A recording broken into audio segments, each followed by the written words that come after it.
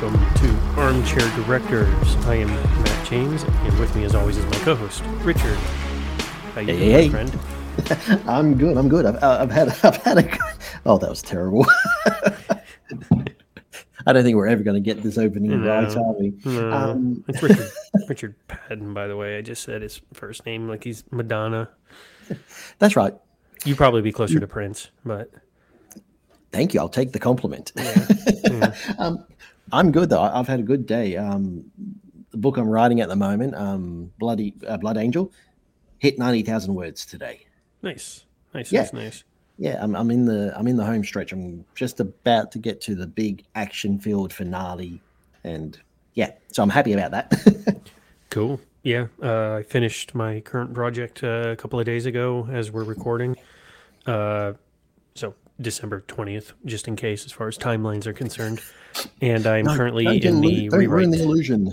Yeah, I'm in the rewrite stage. So I'm in my second draft, and all I'm doing is doing what every author loves, is to go back and reread everything. And second draft is the worst part about writing. I used to hate editing. For me, the fun stuff was always writing, like everything before writing. So the outlining, brainstorming, I used to hate. Sure. Writing, that was the best part, because that's where, I didn't have to worry about logistics. I could just sit down and type.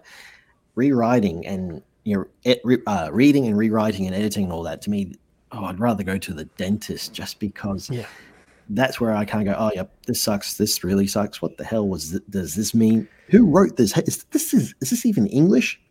And then dealing with all the plot problems, all the character issues and all that.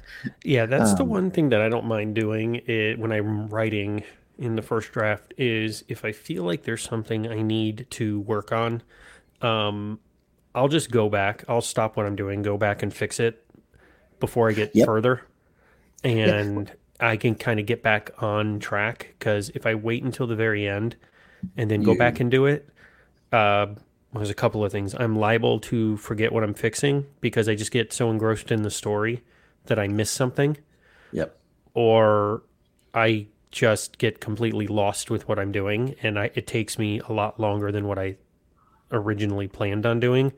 So it's like, oh man, I remembered reading that. Did I fix it? And then I backtrack again, and I'm just I don't mind taking a day or two, stopping, going back, quickly going through, or Control F find, and trying to find certain things and fixing them in the moment. So it may delay the book a week total at most, but it's easier than me getting to. So this book finished first draft at like 93,000, and it's better than doing it now. I get that. And see, I had that yesterday. I was writing yesterday, and I wrote 2 chapters, and I just realized that these chapters didn't work just because of repercussions and logistics of an action beat that happened. Sure. It's that sort of thing. If I kind of continued with what I had written, the finale was going to change due to the inclusion of this event that would probably put the city it's set in into lockdown. Gotcha. So it's that sort of thing. I'm sitting there thinking, yeah, it's a cool action scene, but in reality, there's no way it would happen, just because also the characters. So it's that sort of thing. I wrote the 2 chapters because I realized this after writing these 2 chapters. And I was like, right, I'll come back. I know I've got to rewrite them. I'll worry about it later. And then I went and did some stuff, and I went, oh, hang on, I can just do this. Quickly made a couple of notes, and then went, oh hell, I've got to now re-outline about 10 chapters to get to the finale. I was like, all right, let's do that. Yeah. Okay. And then sit down today and wrote, and it all came really well. It was great. Back on track. And it's that sort of thing of, better to do it now instead of after.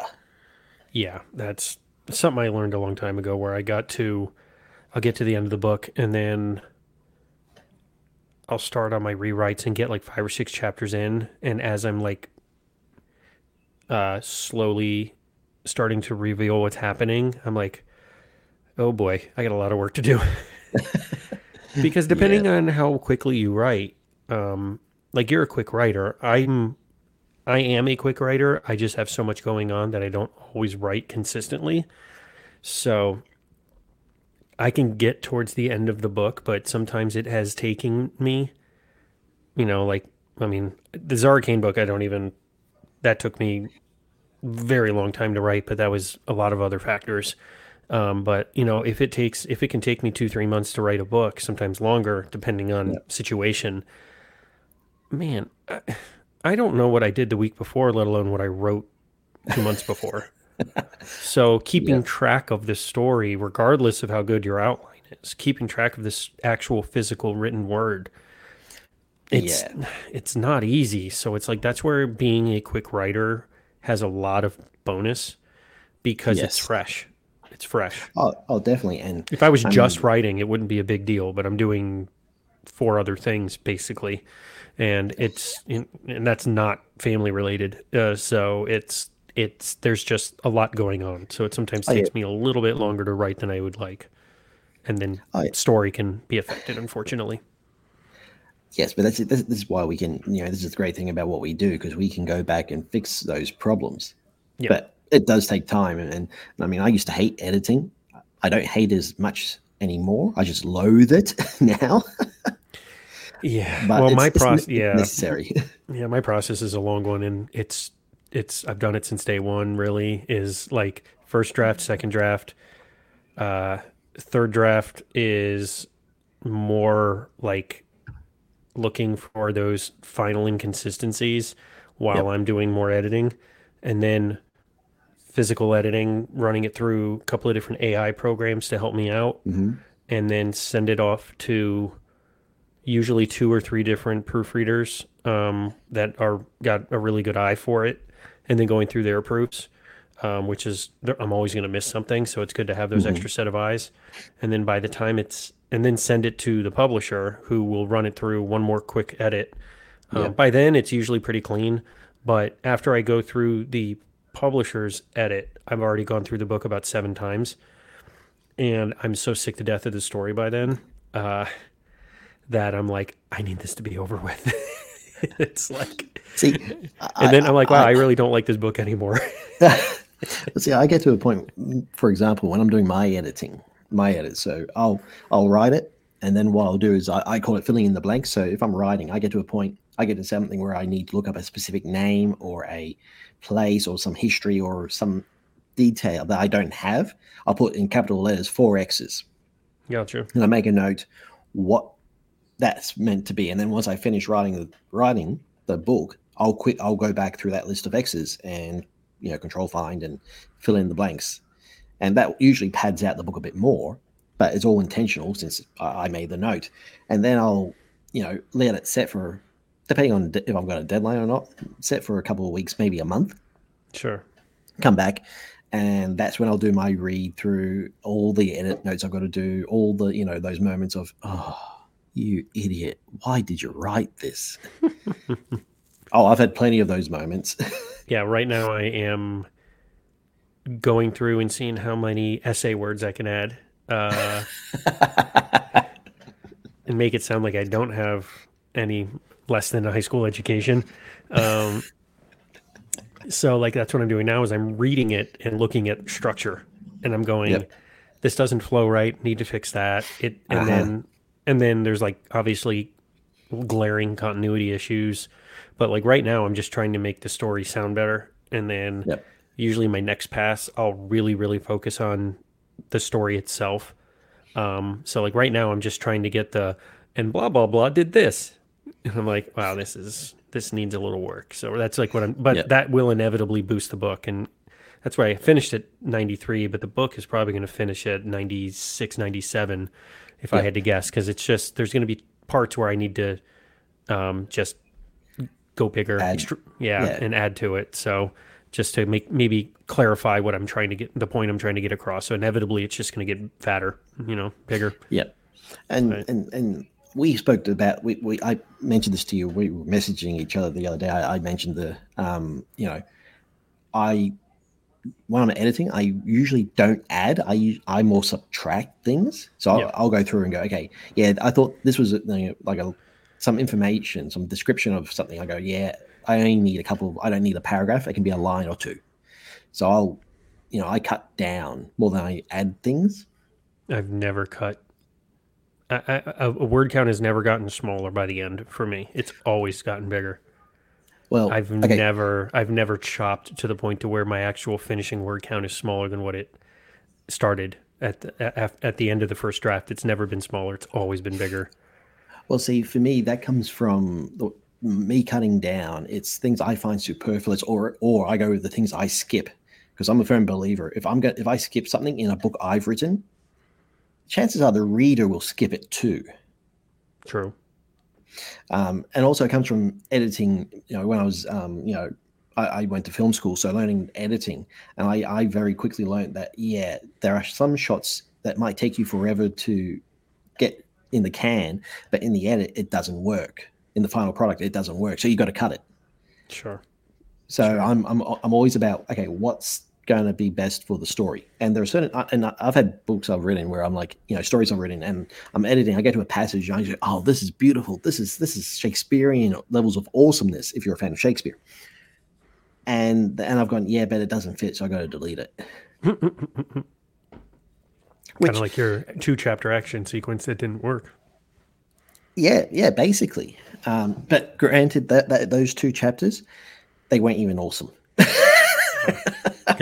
Gotcha. Yeah. So me cutting those, it wasn't a problem. Sure. But I've had like lines of dialogue that I've just gone, oh, that's perfect. That's a great line. It's either a great comedy line or something like that. And I'm going, yep, I can't use it here, so I'll save it for later. I've actually reused lines of dialogue that I couldn't find a place in the book it was originally written for. Yeah, no, I've written scenes specifically around factoids and dialogue and pop culture references. Like I have entire scenes in this book. Jack is getting used to not using his real name. He's getting used to using aliases, and his current alias is Robert Seeger. Yes. And because there's a reference to Bob Seger in every Jack Ryan book, so it's kind of a theme of mine. And he has an ID card that he's at the naval base in Guam, and he has an ID card that says Robert Seeger. And one of the guards going into the hangar that his kid is in, and before they go out on this mission, sees it and is like, really? Robert Seeger? And Jack's like, yeah, so? And the guard rolls his eyes. He's like, all right, night moves, go inside.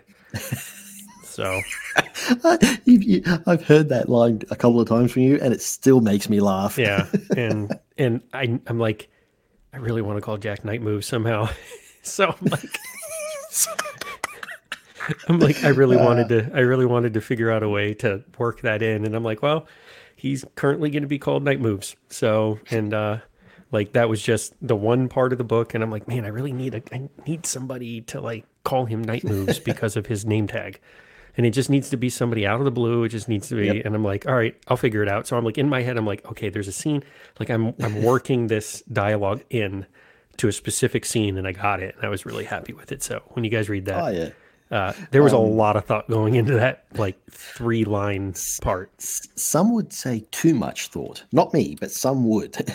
Yeah, this book, considering how massive The Undying Kingdom was, as far as the setting, it was huge because it took place in a bunch of different areas, a lot of travel, a lot to see, massive book, biggest book I've ever put together. In this book, like as far as the setting is pretty tiny. And I went from those wildly different types of settings. I was still really thrilled with how much, like how big the book was, and how much of the story takes place on this island that they're going to, and how it works. And I was just like, man, because I was a little timid going, man, if 80+% of this book, probably even more, takes place on this one location, I don't want to. I don't want to get trapped and then write a 60,000 word book because there's just what else can I do? So it's like I was happy that it You worked out. could, Yeah, yeah. because I got off this huge novel and then went to this, and I'm like, oh boy, let's hope this works. Let's hope this works, and it does. I like it a lot. So, Well, yeah, but that's the thing. You know, I've read your stuff. You're a good writer. I mean, you know Tom Clancy, but you do pretty good yourself. yeah. Well, thank you. I'm not as dense as Clancy. See, He's quite dense. Was quite dense. there you go. But that little thing with night moves. You know, so when it Yeah. gets made into a movie, that's your cameo, right? You're the one who in the movie gets to call him night moves. That's your cameo. That would be great. That would be great. That would be really, really funny. So today's show, first of all, Oh yeah, that's right. planned specifically around Christmas. Yes. We knew with our Saturday release schedule for Christmas, this show would be coming out on Christmas Eve. Yep. So December 24th, this will be released. And we wanted to do a Christmas movie ish, but not an actual like Christmas movie. We wanted to do What's a Christmas? well, movie? like for me, if I was just going to pick to talk about a Christmas movie, I wanted to do Christmas Vacation. Yep. But at the same time, I'm like, this current movie, which we are going to be talking about, is Rise of the Guardians. Yep. There's a lot to talk about because it's not technically a Christmas movie at all. Actually, No, it's not. it actually takes place around Easter. Yep. But the theme of the book, and obviously one of the characters, is a different iteration of Santa. I love this version of Santa. This version of Santa is great. But what's cool is that yeah. this is a book that is after a best-selling children's series called Guardians of Childhood, and by William Joyce. And so there's writer involved, author involved, but it's a very, very different holiday movie. I mean, let's put it this way, because there's 4 different holidays represented. Well, 3 different holidays represented. I guess it's really 2 holidays represented, and I'm thinking about it. Yeah. It's 2 holidays, and it's like 4 personification of childhood beliefs. Yeah. Thrown in. Yeah. It's we'll get into it. Yeah, trying to quantify everything, it gets a little hard.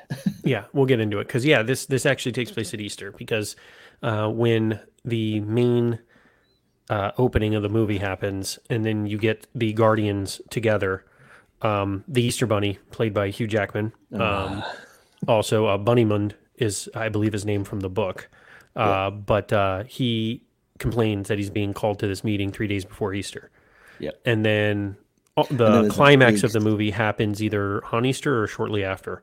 It's on Easter, so it's like the night, the night of Easter. Yep. Yeah. There's a great big sequence that takes place with them getting ready to get the eggs out to the world and all that, and then our central character, Jack Frost, he goes off to have a little powwow with the main villain. Amazing villain. Great villain, and even a great perfect voice for the villain too. Yeah, and he was not even the 5th or 6th choice for the role, so it was actually kind of interesting that he landed it. So, and we're going to go over that because there were actually quite a few actors that, I don't want to say they were signed, but they were linked to it. Yeah.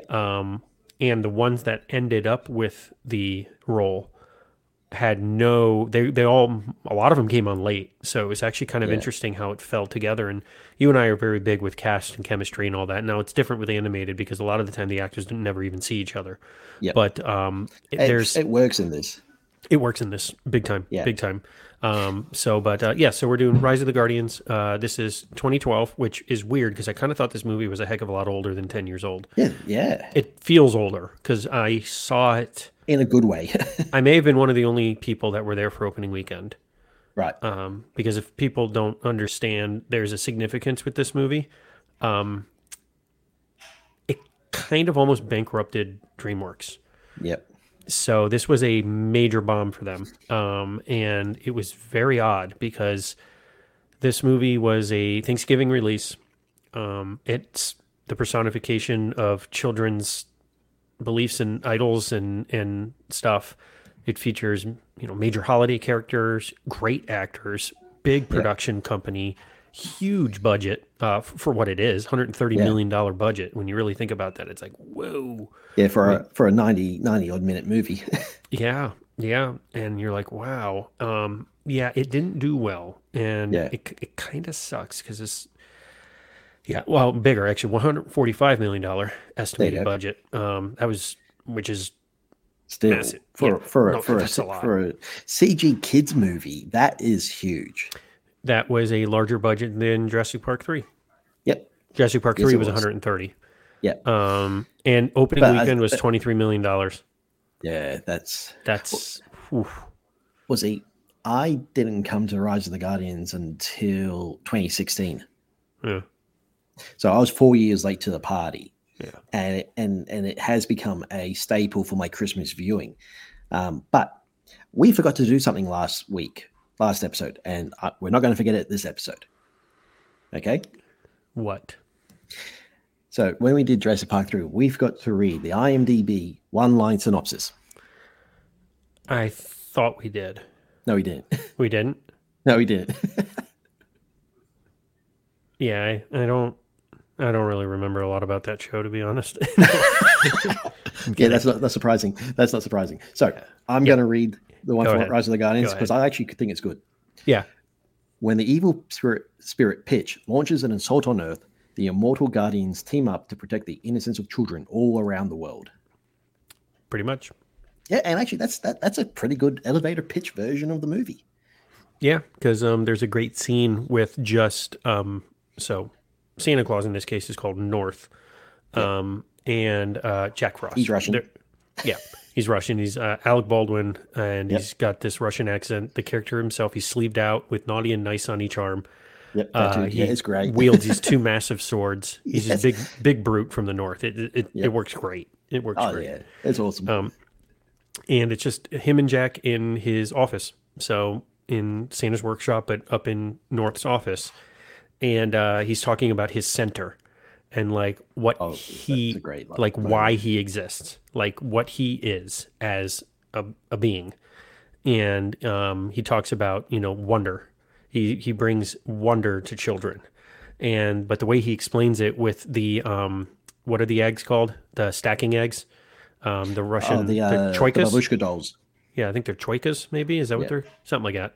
But and each one of them has a different personification of who he is. And there's like, brute strength, there's joy, there's fearlessness, there's this, there's that. And then in the very little is a little tiny little basically baby with big eyes, and they're full of wonder. And that's what he brings the world, is wonder. And he asks Jack, what is your center? And Jack goes, I don't know. Like he doesn't know why he is why he is who he is. And that's what this entire movie is about. Yep. This entire movie yeah. is about Jack trying to figure out who he is and coming to terms with who he is and accepting who he is. And but William Joyce, man, I got to give this dude credit, because the way this starts out with the biggest figure in the entire movie is the man in the moon, right? Yeah. That's so cool. It's so, and they call him Manny. It's it's just North who calls just him North. Manny. No that one calls else him Manny. does. Yeah, man in moon. But no, but that's what's cool is the Guardians were chosen by the man in the moon for very specific reasons. And I'm like, wow. So the all powerful like creator of all of these guys is the man in the moon. Yeah. And you just see the moon. You don't see any man. You don't see anything. You just see like it's just the moon shining light down, and it's fantastic, and it makes sense. The concept is just so cool. Yeah, and it makes sense because as kids, you look up and you see a face. Mm-hmm. Now, the funny thing is, I saw this in 2016 in Mexico. Now, for Mexicans, when they look up at the moon, they actually don't see a face. They see a rabbit. And there is a story from the Aztecs about why there's a rabbit in the moon.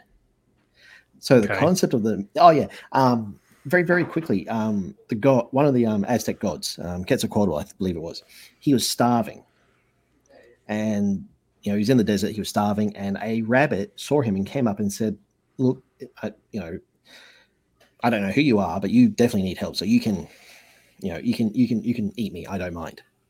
So he sacrificed to this god, and the god ate him. And as a reward, he said, "You can look over the world forever." That's cool. Now, when I first got told this, I was like, okay, I was like, yeah, sure, whatever, rabbit. It's a man in the moon for me. Has been all my life. I looked up at the moon in Mexico, yep, it's a rabbit. So for Mexicans, the man, calling him man in the moon, they're like, why? That meant, no, there's no man, it's a rabbit. So it should be rabbit in the moon. That's funny. And it was my ex-wife who showed me this movie, and she, she'd seen it when it first came out. She loved it. One of her favorite Christmas movies. So she's showing it to me, and I'm thinking, "Man in the Moon, that's really cool." And she goes, just every couple of minutes, whenever they mention Manny, she just there go, "It's a rabbit." It's a rabbit. It's not a man. Funny. And then all I can think of is REM. So I'm just gonna leave it at that because Michael Stipe is nobody you should try to emulate when it comes to singing. But that what you were talking about though with the center thing, like what North actually says to Jack about his eyes, he says, "Yes, big eyes, very big, because they are full of wonder. Eyes that have always seen the wonder in everything. Eyes that see lights in the trees and magic in the air. This wonder is what I put into the world and what I protect in children. It is what makes me a guardian. It is my center. What is yours?" And it's a great line. It's a great moment in the whole movie, in a movie full of great moments. Yeah. But also, it is a question that everyone eventually has to figure out. Yep. And for some people, that comes quicker and easier than others. Yeah. Yeah. Agreed. That's where, like, I don't know if it's necessarily like, like life's calling, right? Like, what are you born to do? Yeah. And, that's where, like, world-class athletes, like Tiger Woods, for instance, right? It was very obvious what he was going to do at a very young age. What I always found funny, and it's like this across the board, is I don't know very many, if any, authors, best-selling authors, that from day one were going to be best-selling authors. Like writers, like most of them, like myself, like you, like a lot of us, just fell into it, kind of decided to start doing it. And then, like, I just decided to start writing in my late 20s because I thought it would be a cool thing to do. It wasn't anything that I had any idea I wanted to do. There's very, very, like, I know a lot of authors where they hit the ground running, but they're already in their 30s or early 40s. Yeah. You know what I mean? You don't get a lot of these authors that are like, I mean, maybe what's his name? Christopher, that wrote Aragon, but he wrote it when he was a kid. Oh, for some reason I want to say Christopher Fowler, but I think that's something else. And I was going to say something. It's close to like it's a P, I think, like Pilani or Pilone. Oh, yeah. Pilon, something like that. It's what's his name? Oh, J.K. Rowling. J.K. Rowling didn't start writing. Like there's so many amazing authors. Christopher Paolini. Okay, that was close. I was just because we had talked about Dave Filoni, and I'm like, it's not Filoni, but no, you were very close. Yeah, but see, for me, I've always been I was writing in high school, primary school, storyteller. Sure. I've always, I wanted to make movies, so for me, it's always been storytelling. Switching to novels and books was just more because I was living in Mexico, and because I couldn't speak the language, I was positive I would not be able to make a movie in Mexico. True. So for me, I've always been a storyteller. So kind of, don't want to burst your bubble there. Yeah, but you're in the film industry first, or in film, not necessarily in the industry. Yes. Yeah. No, but that's where you see a lot of these guys, and you see these major breakthrough novels, and it's a lot of not. It's luck. The author is older than you would expect for them to be a new writer. You're like, really?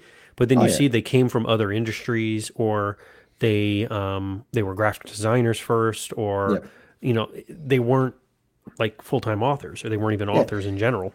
yeah. Well, you look at say, Lee Child. He was 40 when he wrote the first Jack Reacher book, Hmm. and before that, he was working in TV in the UK, and he got fired, and he was like, "Well, I like reading. I want to write a book," so he wrote a book. Same as John Le Carre. He spent first half of his life working as a spy for MI6, and he was tired of everyone talking and tired of books about spies and movies about spies being similar to James Bond. He wanted to show what reality was for a proper spy, so he wrote The Spy Who Came in from the Cold. Yeah. And he changed the landscape. And yeah, I think he was like 35, 40. So Yeah.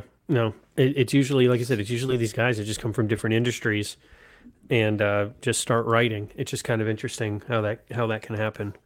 But regardless, this movie was actually directed by Peter Ramsey. So Peter Ramsey, not really a household name unless you kind of dive a little bit deeper into his work. but even then, What he I know we're did, gonna, yeah, yeah, what he did, most people either wouldn't know or won't care about. sure, yeah, because he was like, uh, oh man, uh, Jurassic 3 director Joe Johnson, Joe Johnston, where they had been in the industry for a long time, but they were doing yes, other stuff in the industry before they got their first director kind of work. You know, with him being with ILM doing visual stuff. So Peter Ramsey got most of his work done as a storyboard artist, which is a very, very interesting but kind of cool way to look at it because he's essentially directing the movie on paper. well, his first credited storyboard artist movie, like role for a movie, was Nightmare on Elm Street 5. Interesting. Yeah, then Predator 2. Yep. But then he You know, did Minority Report. He did The uh-huh. Core. He did the Not Good Hulk. He did some He animated he stuff. did Godzilla 98. Yep. Shark Tale. He did Monsters vs. Aliens Head of Story, which is actually quite a good movie. Yep. Um, and then you get into his directorship stuff. He directed a Monsters vs. Aliens holiday thing, Sure. Halloween movie. But his first directing movie was this, Rise of the Guardians. And then his next directorship is Into the Spider Verse, which is mind blowing Oh yeah. because that was phenomenal. Oh yeah. But see that kind of proves this old adage about Hollywood, which is everybody fails upwards. Yeah, because this movie was, like I said, there was very little wrong with this movie. It just didn't sell, Yeah. and so it Yeah. wasn't like he didn't do anything wrong. It looks Yep. amazing. It was shot quote great Yep. because it's animated, so it's not really shot, but there's still a lot that the director has to do, Oh which to me is yeah. mind blowing. That's got to be so much harder Well, because there's that's no why they set. yeah, and that's why like on Disney movies, every Disney movie there's two directors. Hmm. And you look at say for example, the classic Renaissance run, Little Mermaid, Beauty and the Beast, Aladdin, Lion King. It's two directors for each movie, and you need that because okay, because you got to say okay, the design of literally every single thing, plus how everything needs to move, plus the lighting, plus how the camera is going to move, plus how the actors have to deliver the lines. One person dealing with all of that wouldn't work at all. Yeah, Kind of like what we were talking about at the beginning of the show about editing and continuity and all that.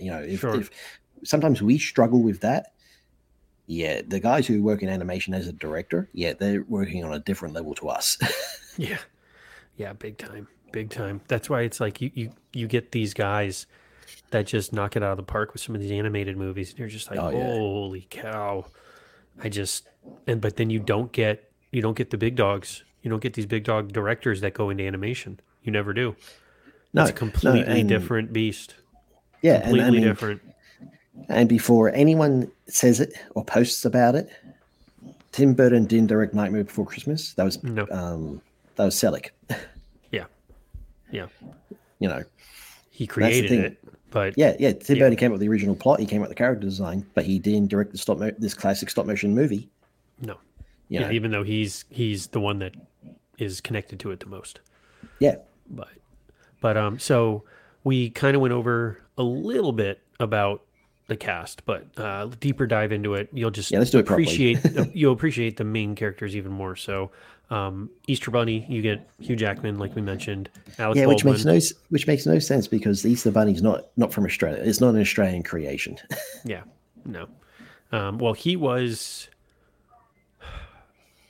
of the actors linked to that character. I think he was either the only Aussie or maybe there was one more because I know Hugh Laurie was a part of this, but I can't remember if he was Bunny or if he was supposed to be Pitch. We'll get to that. We'll get to the casting thing because I think it's really interesting to go through the other actors who could have been. Yeah, Either Hugh way. Laurie as the Easter Bunny would have been weird, but Hugh Laurie as the boogeyman back in 2012, I don't think anyone would have bought that. Now though, yeah. Yeah, true. But so Tooth Fairy, you have Isla Fisher, great actress, which is well, it. I loved her in Scooby Doo.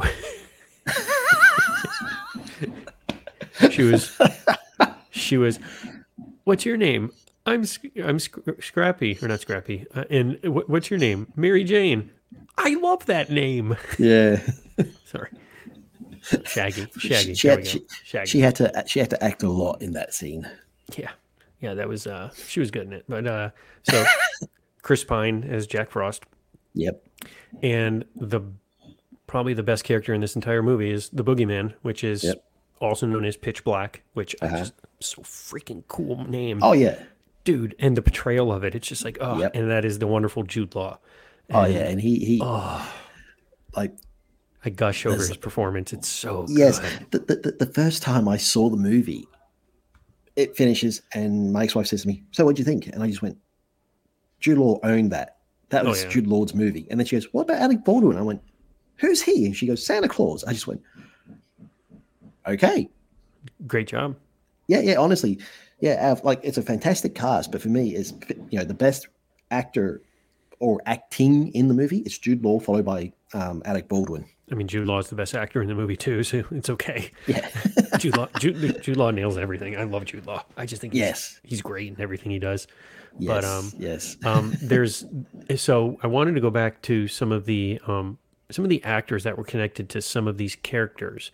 Please. Because like we've talked about in so many other episodes, it's amazing if you think about if the actual casting went as according to plan, how it would have drastically altered the actual turnout of the movie because of just a different actor's portrayal of this character and how weird it would have been.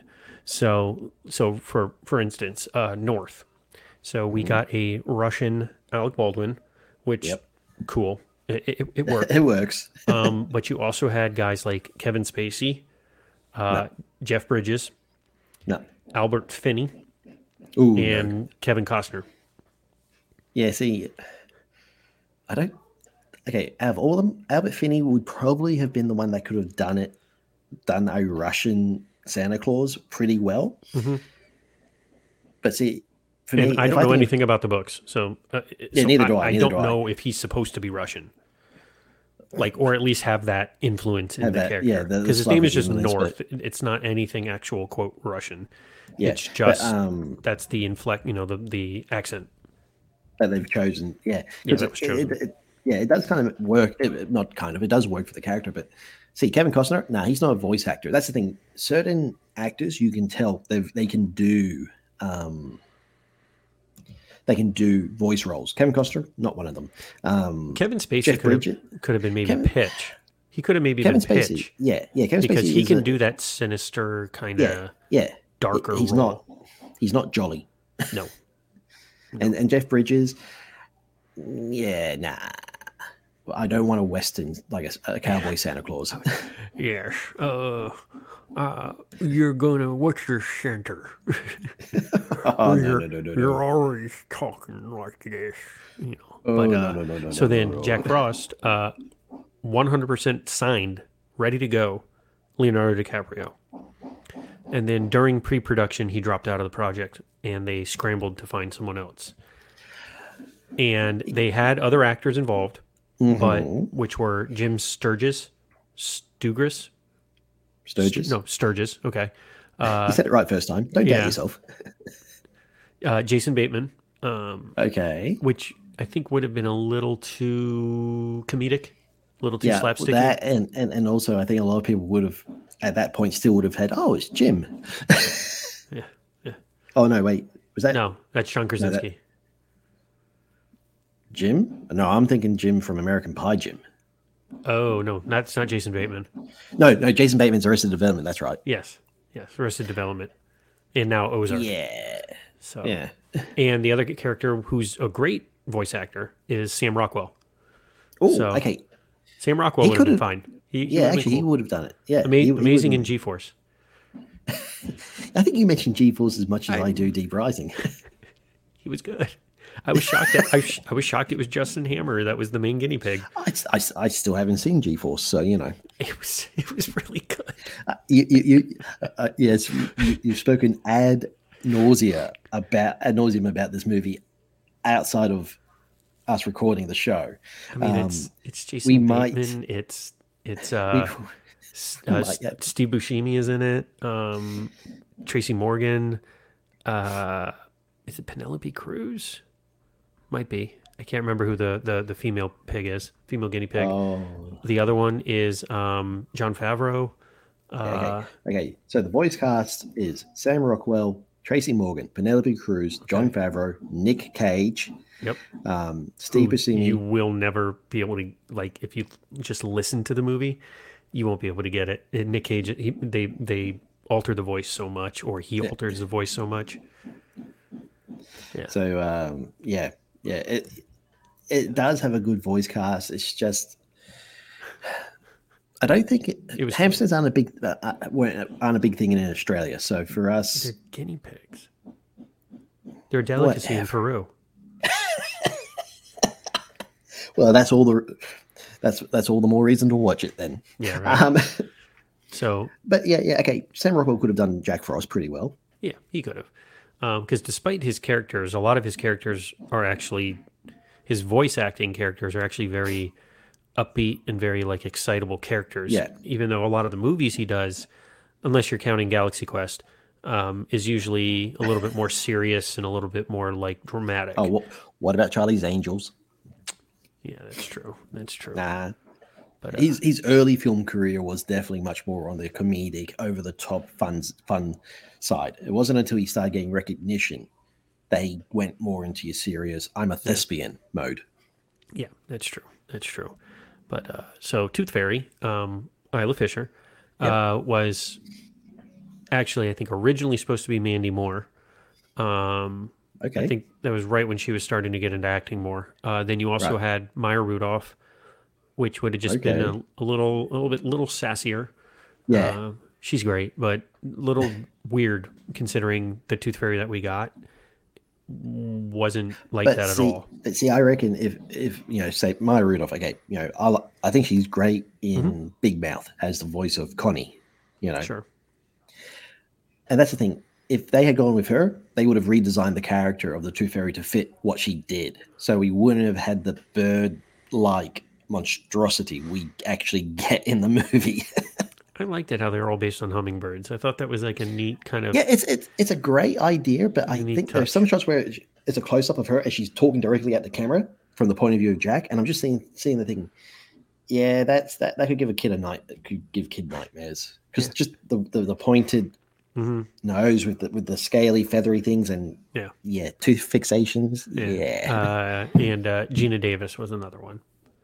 So okay, well she would have been probably a bit more maternal than the rest. I heard Natalie Portman, or I read somewhere Natalie Portman. Yeah, Natalie Portman was also involved. There's quite a few different actors. Also, and her name is Toothiana, by the way, in the book. Yeah. Okay. I kind of think. I'm just reading. That's where I got Bunnyman. Bunnyman, yeah. And Toothiana. But I kind of think the Tooth Fairy character, I think it doesn't really matter what voice you have for her, because she's just there.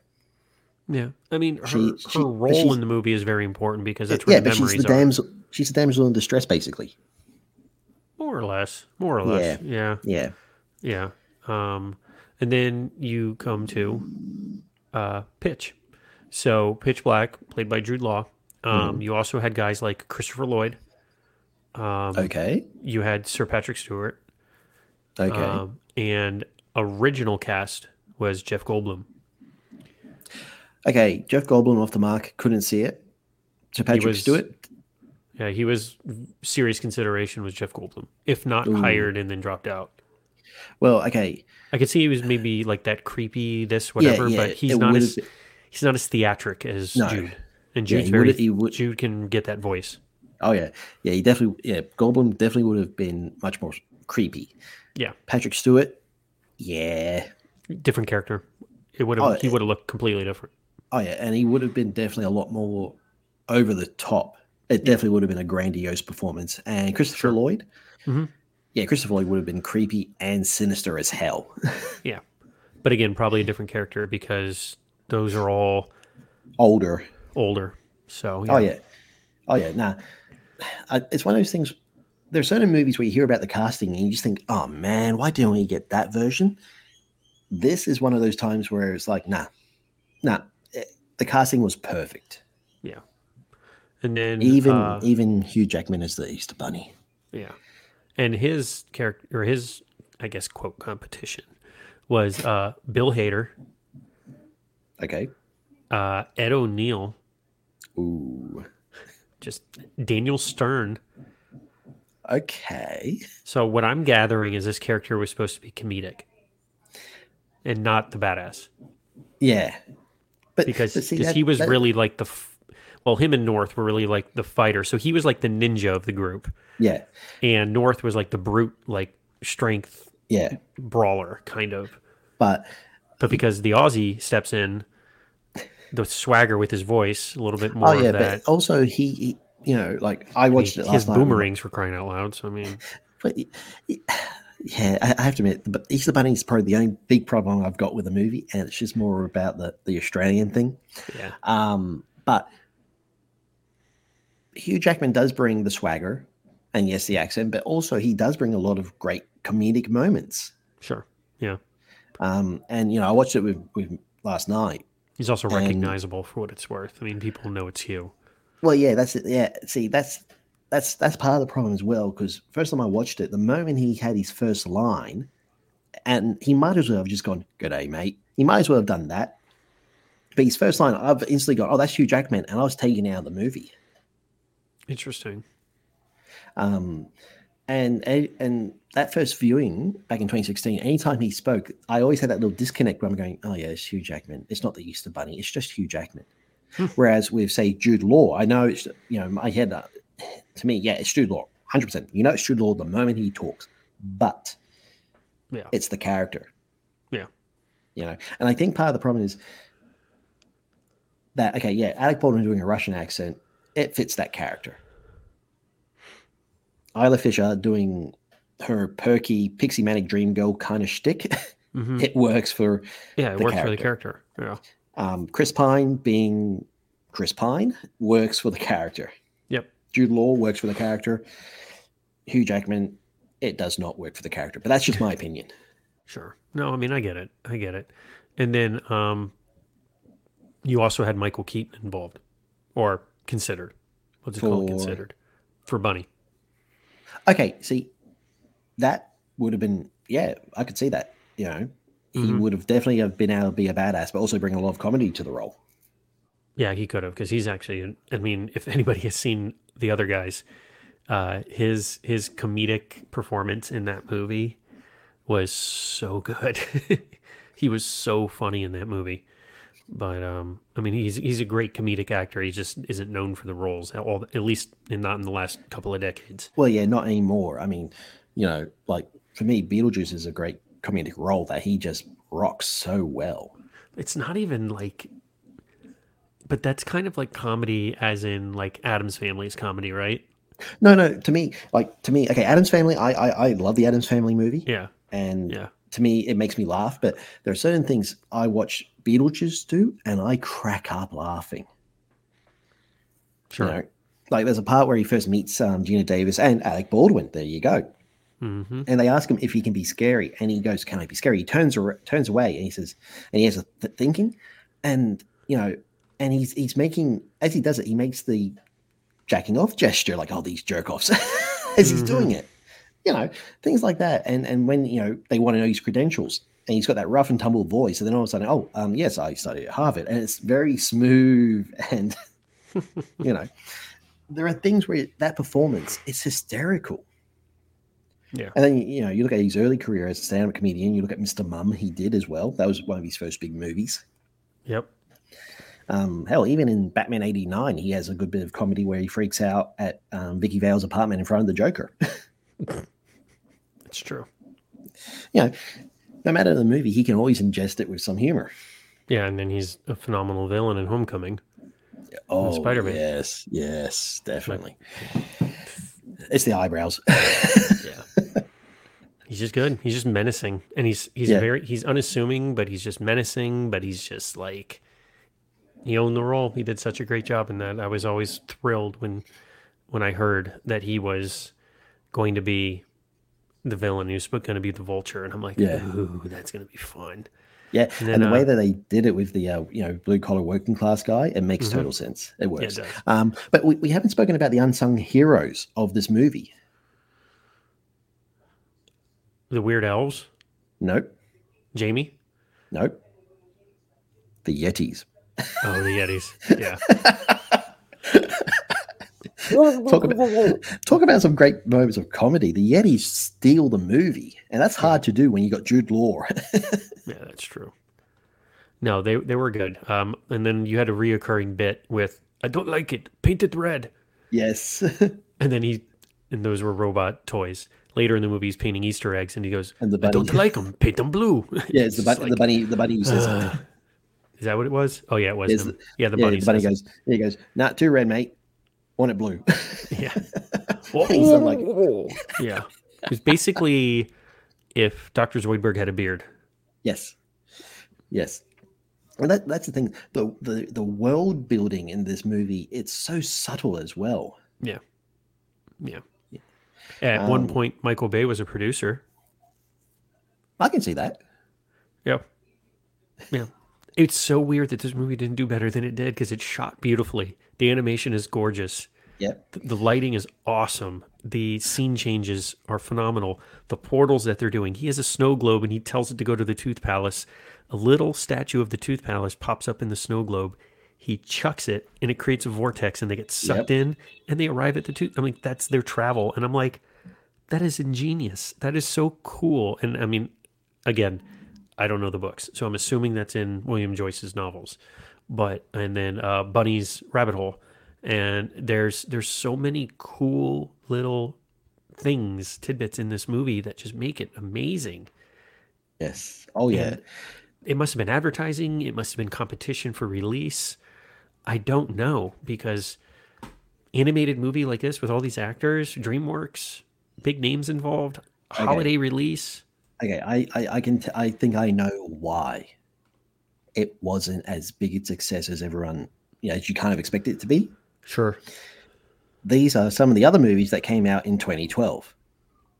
The Avengers, Skyfall, The Dark Knight Rises, The Hobbit, An Unexpected Journey, The Amazing Spider-Man, The Hunger Games, Men in Black 3. I wonder how many of those came out around Thanksgiving like this did. Okay, when is Thanksgiving? End of November. Okay, so it's the last Thursday of the month, so it's different. But yeah, like, I mean, this movie did $307 million worldwide, but they said because of advertising and because it didn't do so well right away, they dumped a bunch of money into advertising and did a late push to try and get it to sell. They actually spent more than what the budget says. Really? Yeah, the budget was $145 million, but apparently they spent a boatload of extra money. There's actually a little tidbit in our notes about that because when I was reading about that, because I never knew how poorly this movie actually did until I was researching for this show, because I was kind of curious. Because we've talked about, so it says grossed 103 million domestically, the lowest figure for a DreamWorks animation film since The Prince of Egypt, 1998. DreamWorks has not had a good run, and that's why they're not around anymore. Yeah. But so it says, although the film made over 300 million worldwide, it actually lost DreamWorks about $80 million because of its high budget. Its failure was instrumental in the company having to lay off 300 members of staff. Jeez. This was a big downfall for the company, and I Yeah. don't think they ever recovered. I think this Okay. was kind of the end. Well, yeah, that's sad, but okay, just this is the movies that came out in November. Okay, Okay. so November 2nd, we had Wreck It Ralph. Okay. Huge Decem- animated movie. November 2nd, November 9th, Lincoln from Steven Spielberg and Skyfall. Jeez. November 16th was Twilight Breaking Dawn Part 2. Still massive. Also, Silver Linings Playbook. Okay. 21st of November was Life of Pi, All right. which was also the same day as Rise of the Guardians came out. The 23rd, it was the movie Hitchcock with Anthony Hopkins. Wow. Then we had in December 14th was The Hobbit. Jeez. Desolation of Smaug. Unexpected Journey. Oh, Unexpected Journey. Okay. So it was squeezed between a just Bond movie It got and killed. yeah. So it was the release schedule, and of course, DreamWorks wouldn't have been able to go, yeah, let's wait until Bond, and so it was just bad timing, really, more than anything else. Yeah, I wonder if they could have pushed it to Christmas. No, there's probably even bigger movies coming out, honestly. For Christmas, okay. Honestly, imagine if they had actually scheduled this to be an Easter release, like a spring here we go. release. Yep. It So would have made more sense. all right. So for December 19th, Zero Dark 30. 21st, Jack Reacher. 25th, you had Django Unchained and Les Mis. Yikes. So even a Holy Christmas moly. release would have killed it as well. So the Jack Reacher movie was like 2/3 of Jack Reacher was in that movie. It's a good little action movie, that one. Yeah, I've never Tom Cruise I've is never, in it. It's little. I've never read the Jack Reacher books, He's a so good little actor. Did Yeah, you tiny Tom see? Cruise. Did you see his promotion for Part 1 of the new Mission Impossible duology talking about doing the jump. when he actually did it? Yeah, I saw all that. Yeah, that was insane. Oh yeah, I saw Top. I saw So Top anyone Gun, listening to this, look up Tom Cruise jumping out of a helicopter. Oh, you're talking about that skydiving. one. No, yeah, him Okay. skydiving out of a helicopter while talking to the camera about the movie. He's okay. mid-flight and he's talking about Right. it. I'm like, dude, this No. guy's insane. No. They actually released. It's a 9-minute long thing, and in Oh no, this the was new short. Mission, I know I've seen that one, but on YouTube, it's Mission Impossible kind of behind the scenes thing, and it's in the new Mission Impossible movie. They've got what they're calling the biggest stunt in history, which is basically Tom Cruise on a motocross bike doing this massive jump, and from the jump off a cliff, he goes into a base jump and a parachute. Okay, and they filmed this in Norway, no harness because they can't use a safety harness just because of the size of everything. So it's a 9-minute long promo, and they talk about him practicing, rehearsing, with figuring out everything with the stunt, and then actually when they filmed the stunt when they actually had to film the stunt and everything, his preparation, he had to learn how to drive a motocross bike, right? He did 13,000 motocross bike jumps in his training. With doing the learning how to base jump, so with the parachute and all that. They should probably just ask Travis Pastrana. Yeah. For the base jumping stuff, he got to a point where he's training, he was doing 30 jumps a day. Yeah. And then when they actually went to Norway to film the actual stunt itself, he did it 6 times in the day. Jeez. There's a reason he's Tom Cruise. I know, but the Nitro Circus guys do that daily. Okay, yes, but here's the thing. Nobody will go see them in a movie I because know, but it's that's the it's it's a minuscule stunt. It's not the biggest stunt. The for Dexter cinema. Circus guys have been doing that for 20 Nah, years. Travis for Pastrana has been cinema, jumping into the Grand Canyon off a motorcycle and yeah, skydiving. is that in a movie though? No, but the point is it's not the biggest stunt. No, it's the biggest stunt in cinema history. That's what they're saying, and it is the biggest stunt in cinema history. I guess. I've only seen like 40 other people do it, so it's not that. Yeah, but it's not on a. But you're seeing it in real life. You're not seeing it on a movie screen. There's a big difference. I guess. I'm sure I've seen Austin Powers do something just as cool. CG. I mean, he jumped over a helicopter while shooting 2 machine guns and then landed on his feet. Does anybody understand where I'm going with this right now? It was actually Tom Cruise at the beginning of Goldmember. That whole stunt, and then he landed, and he was Tom Cruise. I think you've mentioned Goldmember in 2 episodes consecutively now. I said Goldfinger, and then you said Goldmember. Well, yeah, that's because when you were talking about it, the way you were talking about it, you said Austin Powers first, and then you said Goldmember. So no, yeah, I said Goldfinger, and then you said Goldmember, and then you got confused because you said Austin Powers.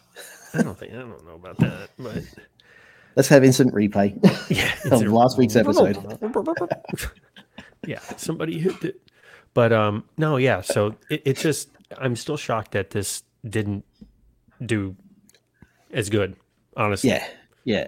I really am.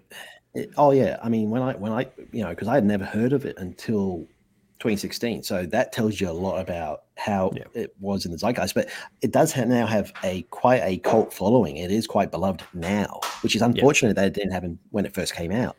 Yeah, because this was a book series, so I'm assuming that depending on its success, you would have gotten sequels.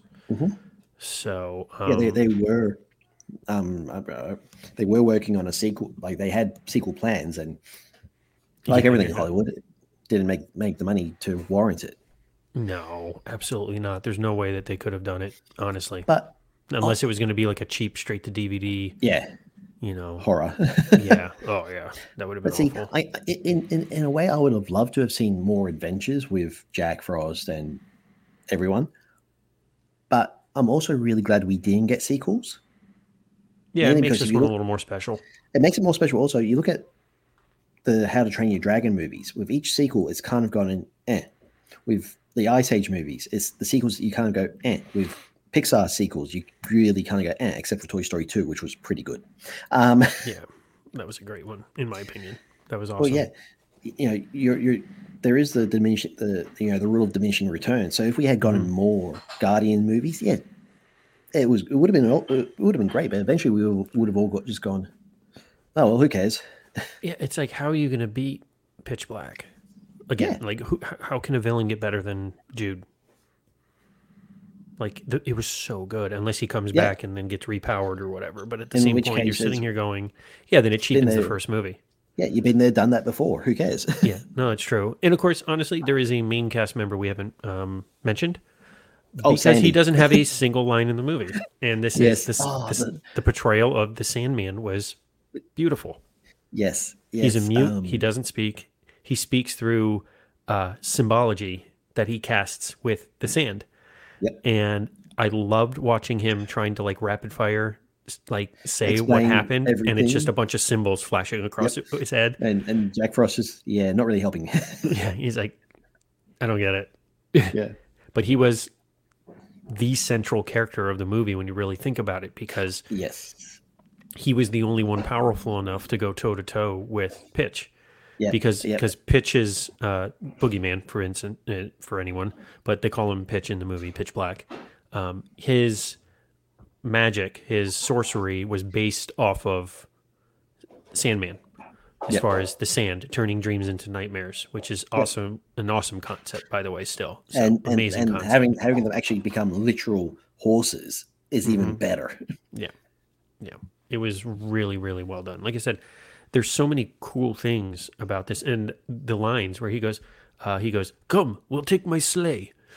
And Jack's like, "I'm not getting on any rickety sleigh." And then the doors open and you see these demonic angry, pissed off reindeer with You mean sharpened. proper reindeers? No, I know, but these things, they have the sharpened antlers. Oh, Their and hooves are like yep, they're matted down. They're ragged looking. They look like feral beasts. And then the sleigh pulls out, and it looks like this muscle car from Doom. yep, And and you're just like, whoa. And Jack's like, all right, one ride. And he's like, every Everyone loves this sleigh." yep, yeah. And then there's a great callback because at the end of the movie, the kids see, the group of kids that help them. They see the sleigh, and they're all like, "Wow, that's Santa's sleigh!" And the bunny goes, "Yeah, everybody loves the sleigh." Yeah. Yeah. Yeah, there were a lot of really good, like heartfelt kind of moments where uh like they talk about earlier in the movie they talk about the blizzard of 68 on Easter Day. uh That was a real event. So, and that was just kind of cool. But then later in the movie, Jack apologizes for it. Yeah. Oh, And Bunny's like, don't worry about it. Because at this point now they're all they're close. all They're chummy. Yeah. all chummy. There were a lot of really neat little scenes. And the opening of the movie was beautiful with Jack Yep. as a human. Yeah. And With his narration. when he died, saving his sister. Yeah. And Which we don't then, find out until actually yeah. later in the movie. But yeah. Yeah, because in the beginning of the movie, he's just already in the water. He's in the Yeah. frozen lake, Yeah. and It's him becoming Jack Frost. Manny empowers him. And Yeah. it was neat where you have him and the Tooth Fairy talking about his memories and his teeth and like the childhood memories. And when she goes, "Oh yeah, I mean, we all have them from when before we were guardians." And Yeah. he goes, "Before," because he has no memory of who he was before. And, he just thought he was born as Jack Frost. And he wasn't. He was just, we don't even know who he was. We're Yeah. assuming, I think his name was Jack, though. Yeah. It was Jack. Because you heard the sister call his name. Yep. Jack, I'm scared, Jack, yeah. But there's a lot of really, excuse me, really neat moments in this movie. And it's all about belief. And that was really cool because the whole idea with this movie was Pitch trying to make the children of the world fall out of belief Yep. for these particular characters so then he can take over. Because these characters, these guardians, are what's keeping Pitch from doing it. Yeah. And that's where the nightmares come into play. And the Easter Bunny doesn't show up, the Tooth Fairy doesn't show up, and they stop believing in these characters. And that's Jack. The whole movie, nobody believes in him. And he's trying to figure out what he can do to be seen.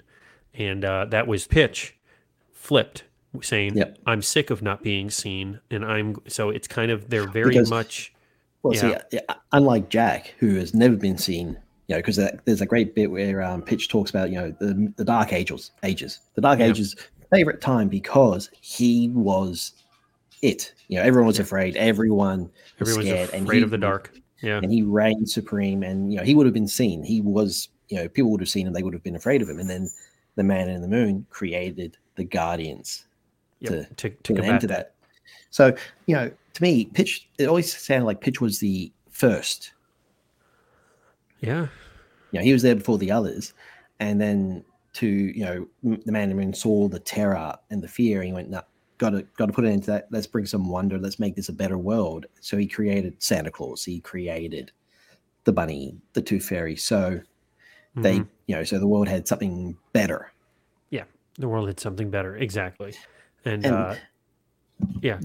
You kind of mentioned it a bit earlier about those heartfelt moments. And yeah, this movie, like, there are certain movies where they have a heartfelt moment and you sit there and think, nah, this wasn't earned. Every moment in this movie, whether it was heartfelt, it was comedy, it was a deep, meaningful moment, it was all earned. The setup and the payoffs were fantastic. Yeah. Yeah. And the last major conversation was between Jamie, who is the central youth of the movie, the central kid of the movie, and Jack, who kind of was going out of his way to try and get Jamie to believe in him. He was like the one kid that he was like really, really, because Jamie lives in the town that Jack is from 300 years prior. And so this is where Jack still lives. So hi, Titus. And but there's a great scene where the two of them are having a heart to heart because Jack is leaving because his job is done. And but he's just going back into the going back into the shadows, I guess, to allow the world to turn as it's supposed to. And Jamie goes, "You're leaving, but what if Pitch comes back? What if we can't? What if we stop believing? I can't. What if I can't see you?"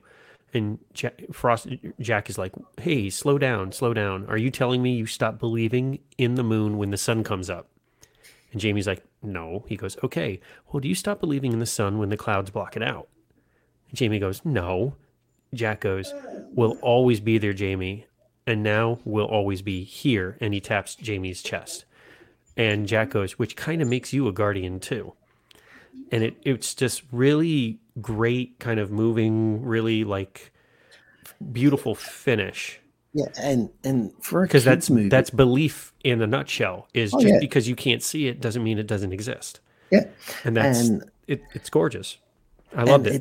it's a, like you watch some kids movies, and you know all kids movies has a message or they have a lesson Sure. in, you know, and sometimes it's like, okay, that's cool, or it's like, well, that's very heavy handed. Here it's just delivered perfectly. Yeah, it's wonder. It's just believing in something grand. Yeah, It's not like sacrificing yourself for the greater good of humanity or blah blah blah. Because at the beginning you get that with Jack sacrificing himself to save his sister. I mean, that's a heavy moment, and then when he realizes it, it's a heavy moment.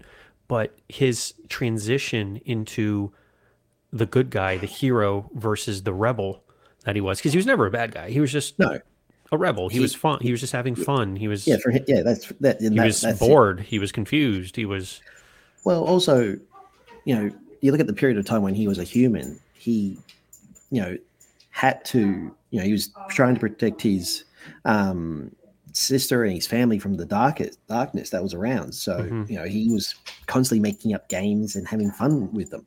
Yep. So for him, and and he realizes that is his center. It is having fun. It is that's how he protected his sister by distracting her with a game and having Exactly. fun. And so, you know, And Manny saw that. yeah, Manny saw that. yeah, and it's a great center to have. You It know, is. It really is. And there's some other really good lines. Like one of them's funny is when they kidnap Jack. So Santa Claus, North's Yetis kidnap Jack and bring him to Santa's workshop. And he goes, "Whoa, whoa, whoa. Give me a second. I've been trying to break into this place for years." And he goes, "Years? You have?" And he goes, "Well, yeah, I never got in. I couldn't get past the Yetis." And one of the Yetis looks at him and goes, "Whoa." And he goes, and "Oh, hey, Phil." yes, oh yeah, those little throwaway moments are great. And I mean, Yeah.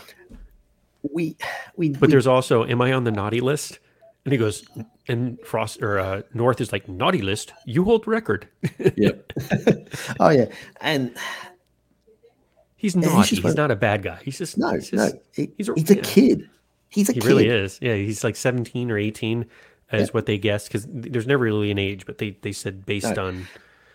So yeah, but yeah, he's an older teen. yeah, and he's mischievous, of course. So of course, you know, like him being Jack Frost, you can't go, yeah, that makes sense. And you know, rewatching it last night, I focused on the music in the movie because it's got a great theme. Hmm. The Guardians theme is really good. Pitch's theme is good, and you know, I was like, okay, who wrote the music?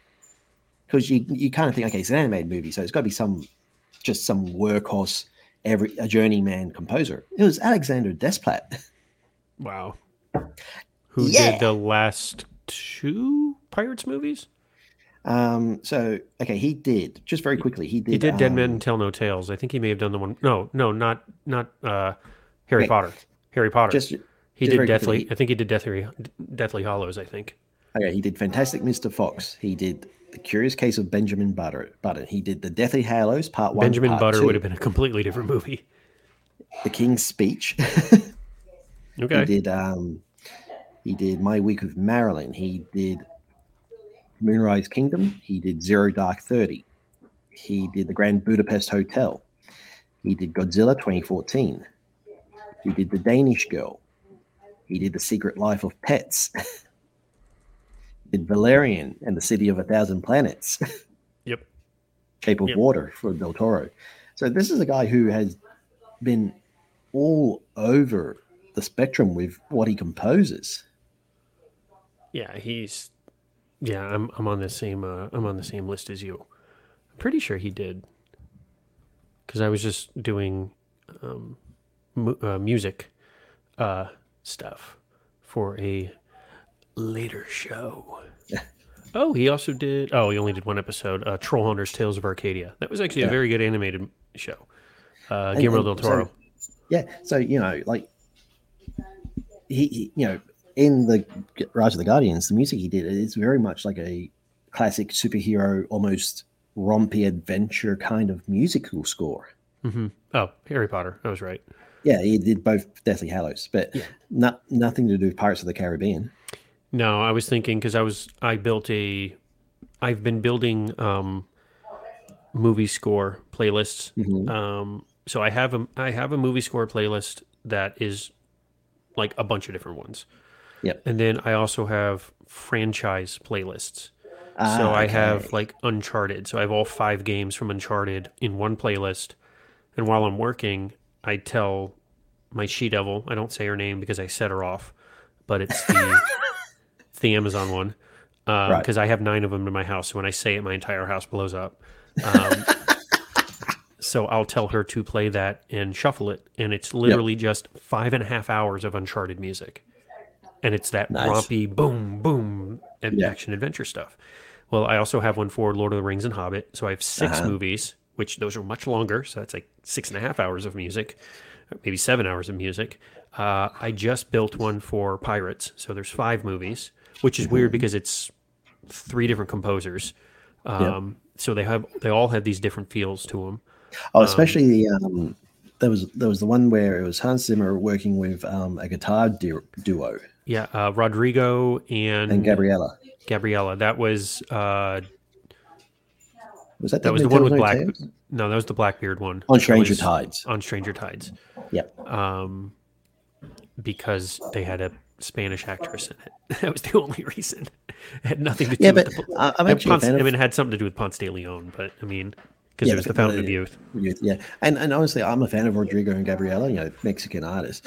But yeah, I also put together one for Harry Potter recently because I've listened to like the original scores from like maybe the first 2 movies, and they're beautiful and they're cool. Well, it's John Williams. And then but those have had 3, maybe 4 different composers in 7 movies. So with Desplat doing the last 2, but so again, it's kind of different feel, different outlook on the theme of the movie because and directors have changed. So as the directors change, the feel of the movie changes, which means the music has to change. So that's where it gets a little funky with the soundtrack is when you have wildly different themes in those movies. You've got it on shuffle, and then all of a sudden you can't go, wait a minute. Yeah, no, honestly, that's what happens with Captain America. So the Captain America movies, because the first one was not Henry Jackman, but Winter Soldier and Civil War were. And Henry Jackman tends to go a little bit more modern with the music. He'll have more electronic in some stuff. He'll have more drums. He'll have like more actual like guitars. Like he'll have like more like it's more aggressive. Where the first movie was scored. I'm trying to remember who it was scored by. I'm looking it up Captain right America. Now. It wasn't Alan Silvestri. Yes, it was. It was Alan Silvestri. I knew it was a classic composer. I was going to say it's somebody that's in the more like classic realm, which Silvestri would definitely qualify. Yeah. But you do these playlists and you listen to them and you can really pick out. And that's like, yeah, because we always talk about scores. And when I put on my other one and it's a shuffle of all the different movies, a key for me is when I stop what I'm doing and look at my screen to read it. And I'm like, I don't stop and look at all of them. So there's like certain ones where I look up and then I look because I'm like, oh, this is so good. Yep. Yeah. And I mean, same thing with, for me, Bond, listening to say, okay, you listen to John Barry, who created the Bond score kind of blueprint. You listen to his stuff and it's his. You listen to say David Arnold and he's got a very modern, bombastic sound, but still with the John Barry feel. And he did the first 2 Daniel Craig movies. So if you make it a playlist of the Daniel Craig era Bond soundtracks, you get David Arnold doing 2 amazing scores, and then you get Thomas Newman coming in for Skyfall and Spectre, and it's a completely different score sound altogether. It doesn't have any of the bombastic elements you expect from Bond. And then with No Time to Die, which is the final Craig movie, you get Hans Zimmer, and yeah, making that playlist, and you put on shuffle. You're like, yep, this is great. This is great. Yep, it's David Arnold. Then all of a sudden you go, well, that's very mediocre, not mediocre, but it's very anticlimactic after bombastic and over the top. You go, yeah, that's Thomas Newman, and then you kind of get the, wham, yep, that's Hans.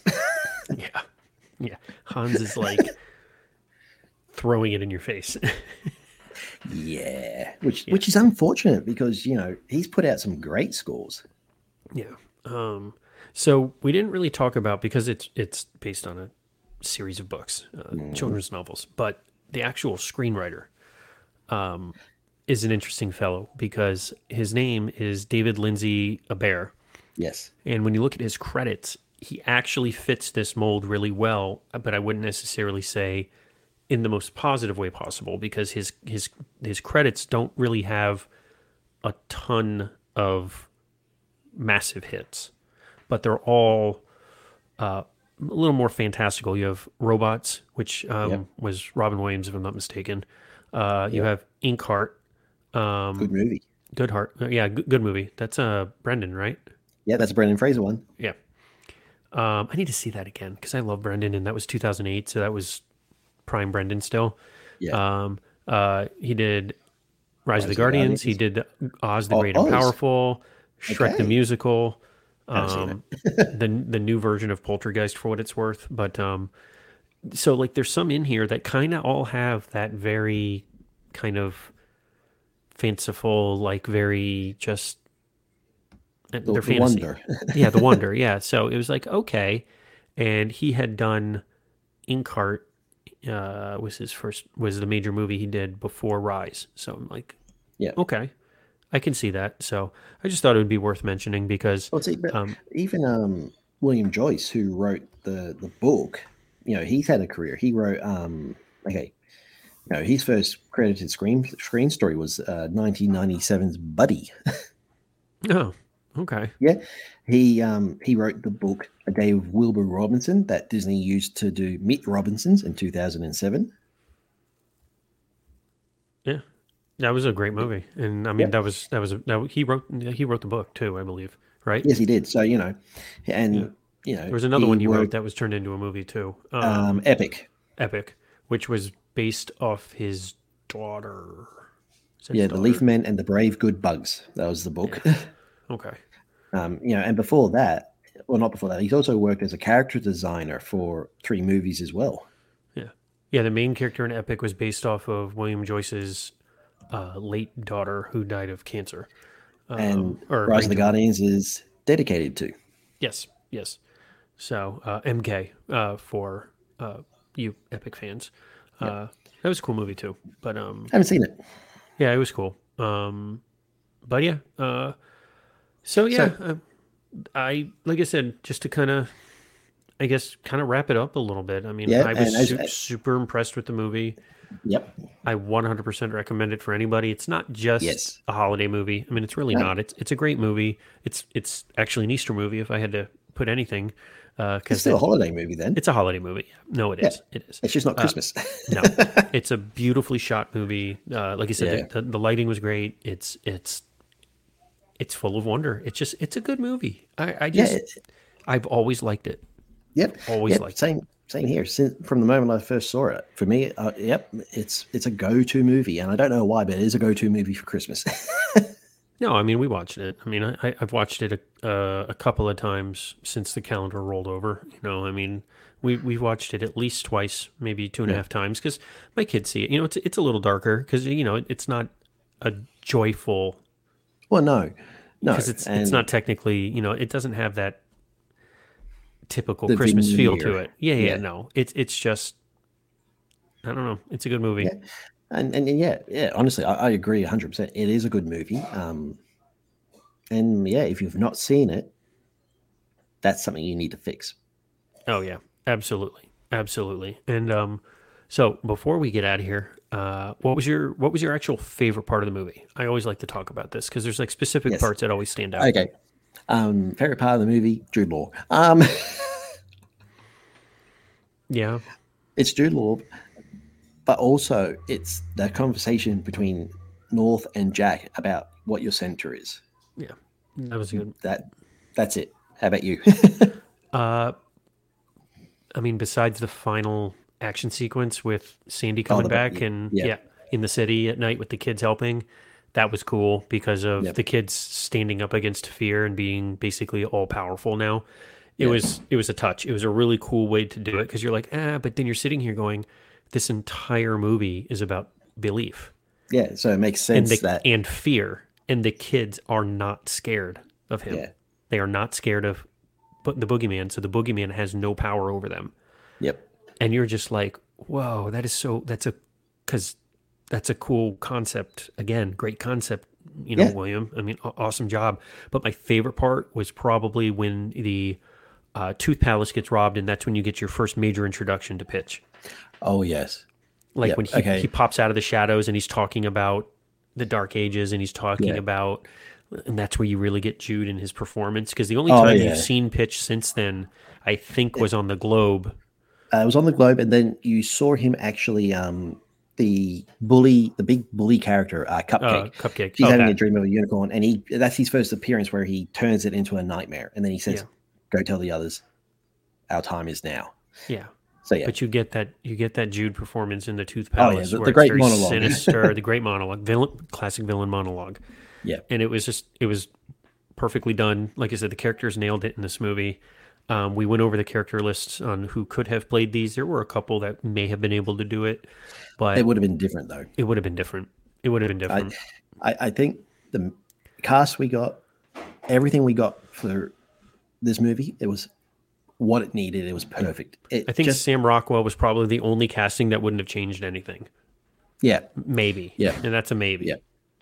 The only problem with the movie was the fact that it came out stuck between a really, really wrong period of movies. Yeah, and DreamWorks had already been struggling, so this was probably like no, this has to be a holiday release.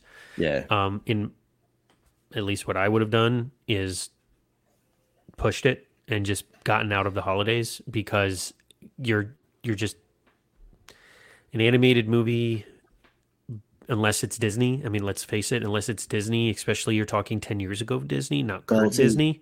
the big Disney movie. Okay, apart from Wreck-It Ralph, It was Wreck-It that Ralph. Disney? Well, also same year, earlier in the year, 2012, you had Brave. Yeah. Yeah. I mean, but So, I'm just talking that setting. So November, Yeah. you had Wreck-It Ralph come out and you're just like, Well, see, but then all those other movies and you're sitting here going, man, that's rough, man. You're just, I just had a quick look because I was curious to see, okay, what would have happened if they had released it in 2013? Yeah, it would have gotten smashed in 2013 just because 2013 was the year Frozen came out. yeah, but for me, it all depends on when. Well, yeah, true. So even if it got pushed to like January, February, just to get out of the holiday season, because a lot of movies avoid the after holiday stuff because of the hangover that people have from even then, if they entertainment. pushed it to January, February, it still might have died. It could have died worse. Yeah, that's true. But it may have been the only dog in town at least. So True. so But that's all still. I'm thinking of. But yeah, Oh, look. it is what it is. Obviously, Yeah. it's 10 years ago, so can't. Hey, we're lucky we got this movie to begin with. And honestly, it's kind of writing on the wall when you think about it, because this is the reason DreamWorks isn't in business anymore, doing animated. When you really think about it, They're still doing the How to Train Your Dragon stuff. I don't believe it might be labeled under them, but it's not. I believe it is. Did they get absorbed by Amblin? It's not Universal. Yeah, Universal. Yeah, a lot of their projects got absorbed by other production. Yeah. So Yeah, DreamWorks Animation is now a subsidiary of Universal Pictures. there you go. So There you go. Yeah. Okay. So it's and still all DreamWorks, that but it's is not DreamWorks. ownership over IPs ownership and over. everything. Yeah, That's all it is. So, Oh but so please like and subscribe to the show. Big deal for us as we grow. We are getting some decent traffic on our show, so we are very happy to see that. Thank you guys for listening, for liking. yay! Join our Facebook group, facebook.com/groups/armchair directors podcast. Fun group, lots of activity, especially if you're a movie buff, movie nerd like we are. Yeah, it's surprising how active it is. In a Very, good way. yeah, and not just us. We get a lot of our listeners posting stuff about random movies. I mean, I also just like to throw stuff in there because I know you're going to get a little jab or a little laugh or a little. Yeah. I know I'm going to get a reaction out of it, like saying The Hobbit's better than The Lord of the Rings. Yeah, So but, there's you know, certain things that I do there's no- purposefully there's- because I know I'm going to get a rise out of it. Not that, but There's no I also taste. I also do believe that. Hey, I just interviewed Philip Tomaso, or I interviewed him a few weeks ago on my other podcast, but the episode released last week, and he agreed with me. He enjoyed the Hobbit trilogy more. Not Okay. that he didn't like Lord of the Rings; he just liked the Hobbit more. See, okay, And- so there's two people who don't have taste when it comes to movies. Okay, good to know. well, he said it was me too. He said the same thing as I did. He said Martin Freeman put it over the top, and the joint effort of the trolls all fighting for the same thing, the same heritage, the same culture, meant more to him. And it was just because they You were mean all the elves. no, the dwarves. Oh, I heard trolls. Oh, dwarves. Sorry, I may have slurred. But the dwarves fighting for the same thing, fighting for entrance to the Lonely Mountain. And it was kind of one of those things where fighting for because that was their culture that got robbed. It wasn't just their home. And there was like a lot to it where Lord of the Rings, it was a fellowship. It was, the Yeah, ring. they had the bigger mission. Yeah, which was great, but it was just, that was something that he had talked about, which I agreed with. I just liked the idea of all of the dwarves fighting for the same thing and fighting for their heritage versus anything else, because most of the dwarves didn't care about the treasure under the mountain; they just wanted their home back. Yeah. And so I just thought that was kind of a great mission to go on, but once more has little to nothing to do with Rise of the Guardians. Oh no, because we finished talking about Rise of the Guardians, so now you're just wasting everyone's time. No, that's true. It's true. But I will hint at something that you and I have been talking about the last couple of days, probably the last 24 hours, because that's what we do here on Armchair Directors. Is we come up with ideas and immediately go, "We're doing this." Yes. Which was basically the premise for this show. Yes. Go back and listen to the first episode and you know what I'm talking about. Hey, Rich, you want to do a movie podcast? Sure. When do you Yes. want to record the first episode? What does 48 hours look like for you? Yep. And here we are. But Rich and I, we don't know format. We don't know what we're doing. But we are going to dedicate an entire show. This won't be for another 3-4 weeks probably. But we are going to dedicate an entire show to our favorite scores. So our favorite movie scores. Our scores in general, because as media has changed, you're getting some amazing music outside of just straight up cinema. So you're saying that you include the Uncharted game soundtracks. That's all the reason you're saying that. I mean, one of my favorite scores, period, is Ludwig Göransson from The Mandalorian. Oh yeah, okay, I'll give you that. I mean, you hear that and you're just like, Oh, that's just Ennio Morricone. I know, but you hear that and then ding, ding, ding, ding, ding, ding, ding, ding, ding, ding. You're just like, man, that's good. It's good. I mean, there's so we're just doing scores from it's mass just, media. yeah, it's just entertainment scores. Because I mean, a lot of the TV shows coming out right now have great music, and I'm talking like the streaming stuff mostly, but Yeah. just because of budget and whatever. But that's why it's like, and honestly, video games in general. Because I mean, if you want to go back further, I'm not even talking Uncharted. You have to talk Halo. Oh yeah. Hell, even the original Doom. Yeah. The music for the original Doom game, Yep. way back when. And and then you look at what Mick Gordon did with that and the music he did for the new Wolfenstein game. So yeah, okay, game soundtracks have come a long way, but they've always been banging. Yeah, there's a lot of them. They've been fantastic, especially the last 10, 15 years, just as well, it's the industry. So the gaming industry is massive. So you're getting these huge budgets, which is allowing for great composition. And that's what I talked about with Uncharted 4 and Uncharted 5 is you have the entrance of Henry Jackman, who's like, why are you doing Uncharted 5? Well, they already did. It's The Lost Legacy. Okay. It was to me that's a spin-off, so it's not part. It's a spin-off, but it's the Uncharted saga. It's the series, but he did the sound, he did their music for it. So it was like, you had Greg Rubin. We went through this last time. We talked about the composer of the first three games. It's Greg Edmondson. Yeah, Greg Edmondson, who did the first three games and then was supplanted by Henry Jackman for whatever reason. I'm not sure. So again, Henry Jackman he's not quote video game. I mean, he is a huge movie composer. And the fact that he entered to do those games, I was like, oh, they're not kidding. So Rich and I are going to do an entire show dedicated to our favorite movie scores. We'll probably do a few different topics because we talked off air. Our list changes when it goes our favorite individual score versus our favorite movie music. Because and for those who don't understand when he says individual score, he means individual songs from the score. Exactly. So it changes because you have like Jurassic Park, for instance, is a perfect example, right? Uh-huh. So there's 6 movies in that franchise, correct? Yep. The only thing I can ever think of with that entire franchise is the original Jurassic Park theme. Yep. So is it the Jurassic Park franchise, the music I love, or is it just the one movie? It's the one movie. Exactly. So yep.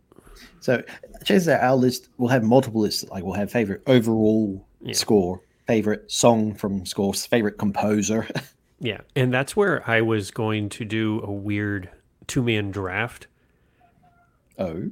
So, like any sports teams when they draft new players. So I pick, you pick, I pick, you pick. Yep. So what I wanted to do was do a 5-man draft. So we have a team of 5. Okay. And we each draft thematically something from this. So I don't know what it's going to be. Our favorite composers, or our favorite scores, our favorite this. And then we put our teams up against each other and make the people in our Facebook group vote on who they like better. Oh, hell yeah. Let's do that. But I'm not quite sure how I want to work it out, though, because it's favorite scores is sometimes tough. I would say do composers. And then say, so you start with your composer, favorite composer. Then you can get railroaded with that sometimes because when you're talking, we'll call it just the strength of your team. There's one score, 2 scores that are from the same guy. So say I'm talking John Williams at this point. Well, yeah. But he's a cheap number 1 pick. Well, see, but if you because say, his filmography is so dense and massive. And that's why if you say top 5 your favorite composers, then what you mean is you can listen to any movie they've scored.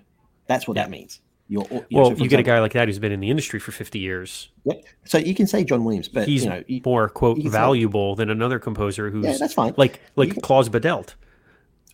His filmography is very small, but he's massive with what he did with Curse of the Black Pearl. Yeah. But I don't think we should limit ourselves to who we can pick and choose. If you honestly want to say John Williams is on your team, you say John Williams is on your team. Yeah. Because for example, for me, Danny Elfman, he's on there. Also, Basil Poledouris is on there. Mm-hmm. And Basil Poledouris, he's on there mainly for what he did with Conan the Barbarian. But before he died, he produced some great scores. Same as Jerry Goldsmith. Yeah, I was going to say Jerry Goldsmith. I was going to say the guy from The Mummy. So yeah, Jerry Goldsmith. Yeah. So that's the thing. So I'd say you start with your favorite composer, and then you go, okay, favorite composer, then favorite movie they have scored, and then you can go favorite song. So you just work it down that way. Yeah, because favorite score, like one of my favorite scores of all time was done by Greg Edmondson, and that was Yep. the original theme to Uncharted, Yep. and I love it. I mean, it's phenomenal. But is he my favorite composer? Absolutely freaking not. It's Yep. just Well, see, because there's okay, so many more and from other people. and yeah, yeah. And for me, see, whenever I say favorite score, I'm talking about the whole shebang from that Yeah. movie or game, and then my See, but favorite that's song. where the franchise comes into play because there's so Well, many not re- no, iterations from the but not, franchise that are but beautiful not too. really. So, okay, like for Sure, example, let's sure, go. Going back to say Jurassic Park, I'll go Bond. I can do Bond is a better sure. choice for me. Yeah. Okay, that's a 60-year franchise, Yeah. and there's been a lot of different composers. So if you say, okay, Richard, who's your favorite composer from the franchise? David Arnold. Then if you say, okay, what's your favorite song from the Bonds? Okay, so favorite song from a Bond score, it would have to be the song "Welcome to Cuba" from David Arnold's score for "Die Another Day." Now, do I like the movie, the score, the rest of the score for that movie? No, but that one song is a banger. Yeah. So that's how, for me, I would work it. Yeah. But we got time. We can figure this out. We got weeks. Yeah. Yeah. Like for me, I always just do like, it's like the instrumental stuff, right? It's like I hear like a song pop in and it's like got an artist. I'm like, Yeah. But see, that's I don't care. if I talk about the Bond stuff, the the opening song, themes. the theme song is a Yeah. completely different conversation. Yeah. Which, if you want to hear a bit of that conversation, we had it with our GoldenEye episode. Yeah, our GoldenEye James Bond coverage, which was like a 3-hour show. So if you guys really want to deep dive into Bond, definitely check out our GoldenEye episode. But yeah, so we'll figure it out, and we'll post it on the Facebook group. So if you want to join in and have a fun discussion, and probably have a bit of a disagreement with people because you don't think they're right when they say the Uncharted is one of the best themes ever written. Yeah, and that's where that argument for like franchise, because like just for instance, the most beautiful music I think was made by Howard Shore for Lord of the Rings and The Hobbit. Okay. Because it has that Celtic, that like you can just picture the rolling fields, you can picture it's so beautiful, and it's so just it's got more I'm trying to think of what the instruments are. They all have strings, but they have more of that like classic fiddle sound, which a fiddle and a violin, it's the exact same instrument. It just depends on what part of the world you're from, but it has that Celtic fiddle style, and it has like the tin whistles in there. Yep. It's got like more of those traditional Celtic, which I love, like Irish, that kind of stuff. Like I used to listen to the Pogues back in the day all the time. I absolutely loved them. Like I'm a huge fan of like the Celtic, like punk rock and like Celtic rock stuff from back in the day. And Dropkick Murphys was my favorite band for years. Oh, same here. Years, even before Al Barr joined the band as the singer. This was back with Mike McColgan. With the original. Jeez, yeah, wow. This was Mike McColgan back in Do or Die album. So this was Fight Started Karaoke and all that stuff. Yeah, this was years ago. Oh, I came into Dropkick Murphys because of Martin Scorsese. Oh, jeez, no, I was into Dropkick Murphys, their first full-length album. Oh, well, see, I never heard.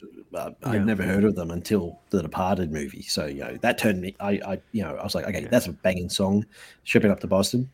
I got the album. I went, okay, I'm into this band. I got to get the rest of this stuff. Yeah. If you want to hear a song, listen to Boys on the Docks from Dropkick Murphys, which is originally with Mike McColgan, the original singer, who left and came back and came back to music and started a band called Street Dogs.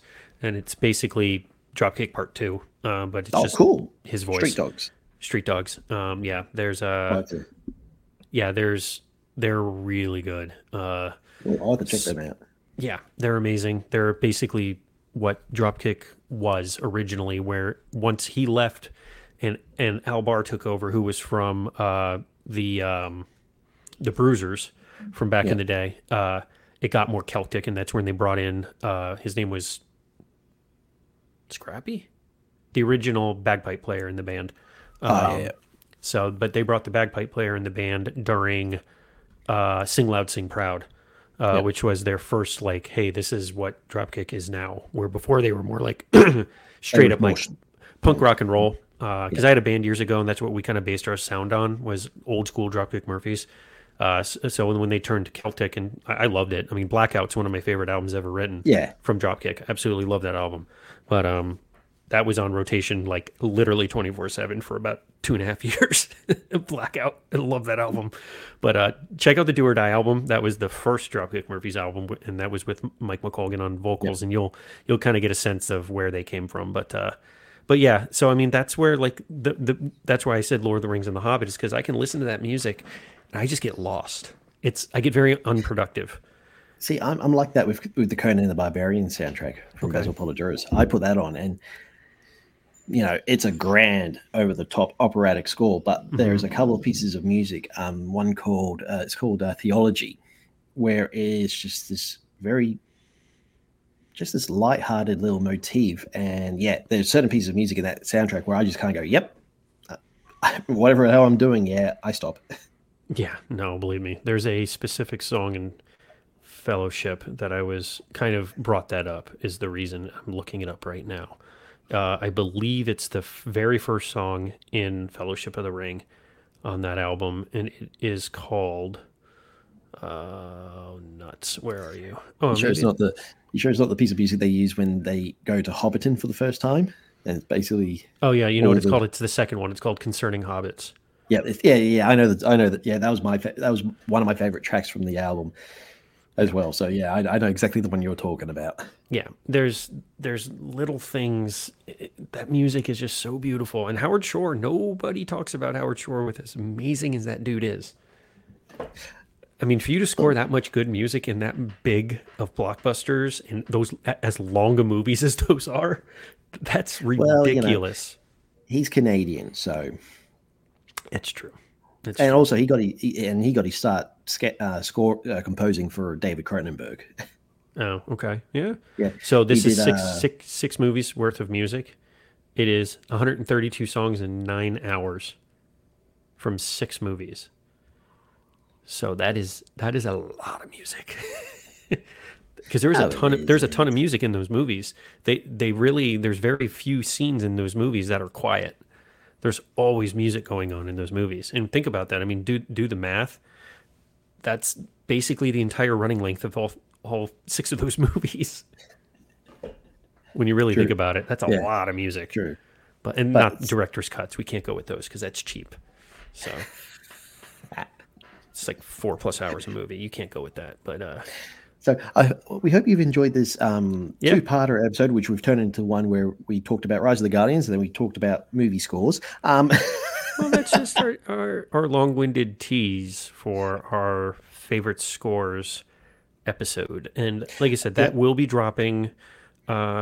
Theoretically, we have 4 shows to do before we get to that. So it'll probably be later January. Yeah. But we'll keep everyone posted. Yeah, we'll keep everyone posted. And there's a specific reason. So as we talked last week, our next show will be the Blues Brothers. So that will come out New Year's Eve, 31st. And that's going to be a fun show because that's something Rich and I are going to be able to just go off on. That's going to be a great show to talk about. And then after that, we have a little bit of a cool treat for you guys. So we'll post you more on that just to confirm. I don't want to announce it on air yet, just in case schedules change. But we may or may not have a guest coming on the show. So that's all I'm going to say. Because if he or she can't, I don't want to disappoint anyone. So yeah, no, that makes sense. But as of now, I'll be disappointed. It's true.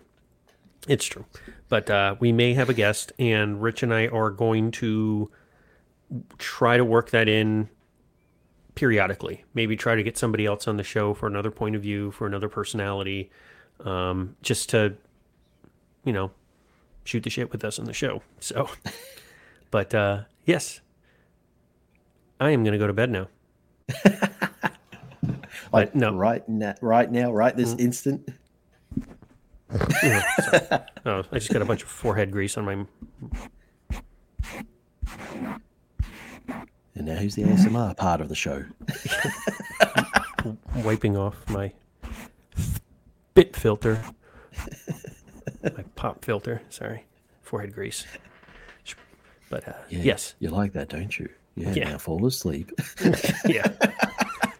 Go to bed. Close your eyes. You're supposed to be serenading me right now so I can go to bed. But thank you very much for listening I'll do the serenading us. once we finish recording. Yeah, I was about to say. This is our best close ever. So thank you very much for listening. And Rich, say goodbye so I can say goodbye and then hit end broadcast. Thank you for tuning in, as always, putting up with us. And from both Matt and I, have a Merry Christmas and a Happy New Year. Yes, please do. Be safe. Have a good one. Like I said, this show will come out Christmas Eve. Please give it a listen. Like, subscribe. Thank you very much. See you.